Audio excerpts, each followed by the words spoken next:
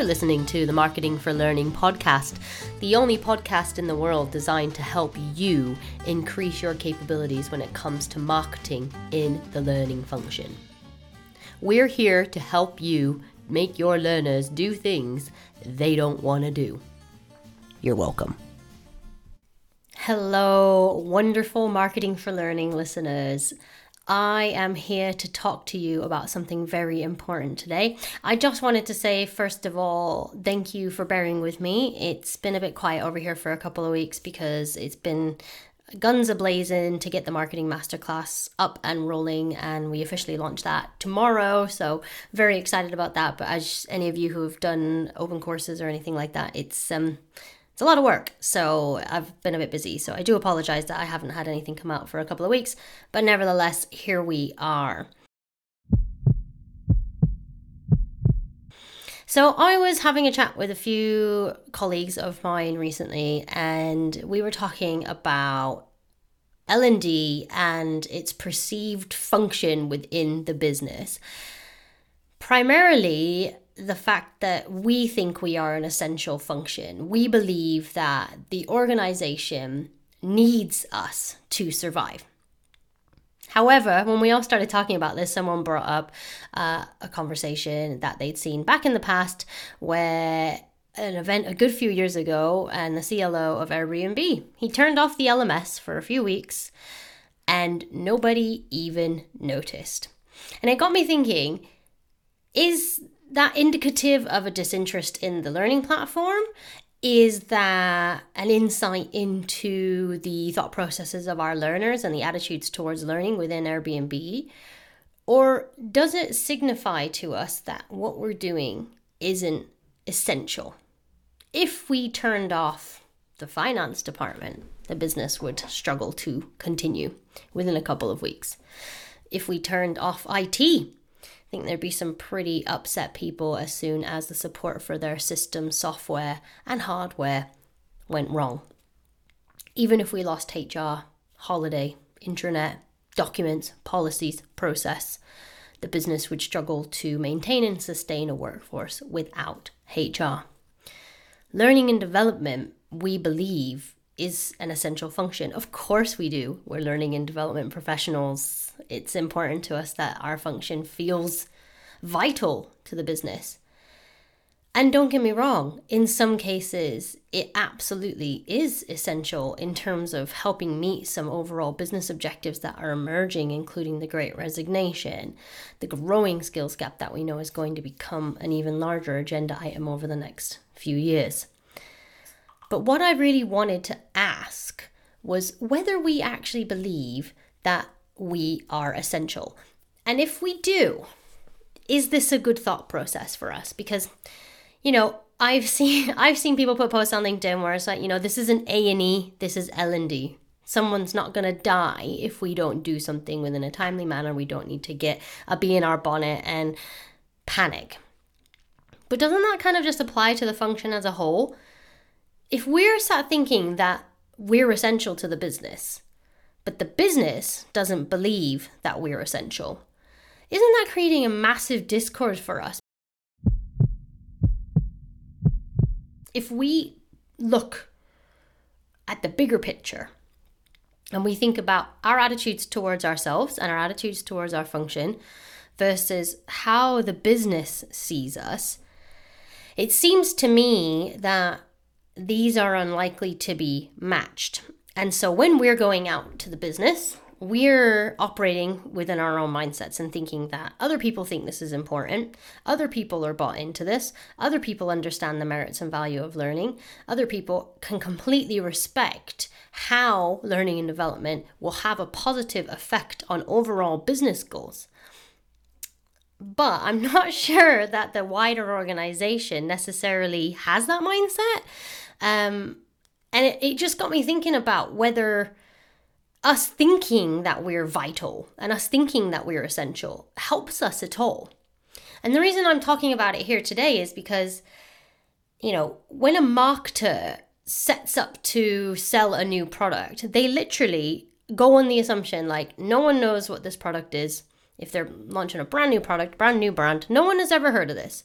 So it's up to us to inform them, make them aware of the situation, and it's also up to us to influence and persuade them to eventually transact with us, be that through their time or with money. That mindset exists in marketers inherently, that people don't really give a crap about what you've got to say until you kind of make them give a crap. You got to really get into their hearts and minds, and most good marketers understand that this is a process and it takes time, and we've got to get in there with people's emotions and thoughts before they'll ever buy. So if we're looking at actually getting buy-in from the organization, and I don't just mean learners here, I'm talking about leaders, the C-suite, managers, these other key stakeholders that have a really influential role in terms of how learning is perceived internally, and therefore a dramatic effect on your learning culture. If we're operating on the proviso that all those people are sharing the same sentiment that you are, which is learning is important, it's of value to the business, people should be doing it, maybe they do have that mindset, but maybe they don't. Maybe they haven't been persuaded by you. Maybe they haven't been made aware by you. Maybe they haven't been influenced by you yet. So I guess what I'm trying to say is it's not just as straightforward as us saying, I've got some new learning programs, I'm going to start doing marketing for learning, and I'm going to start getting loads of people undertaking these training programs, or my learning experiences, or I'm going to get them going to visit my LMS more.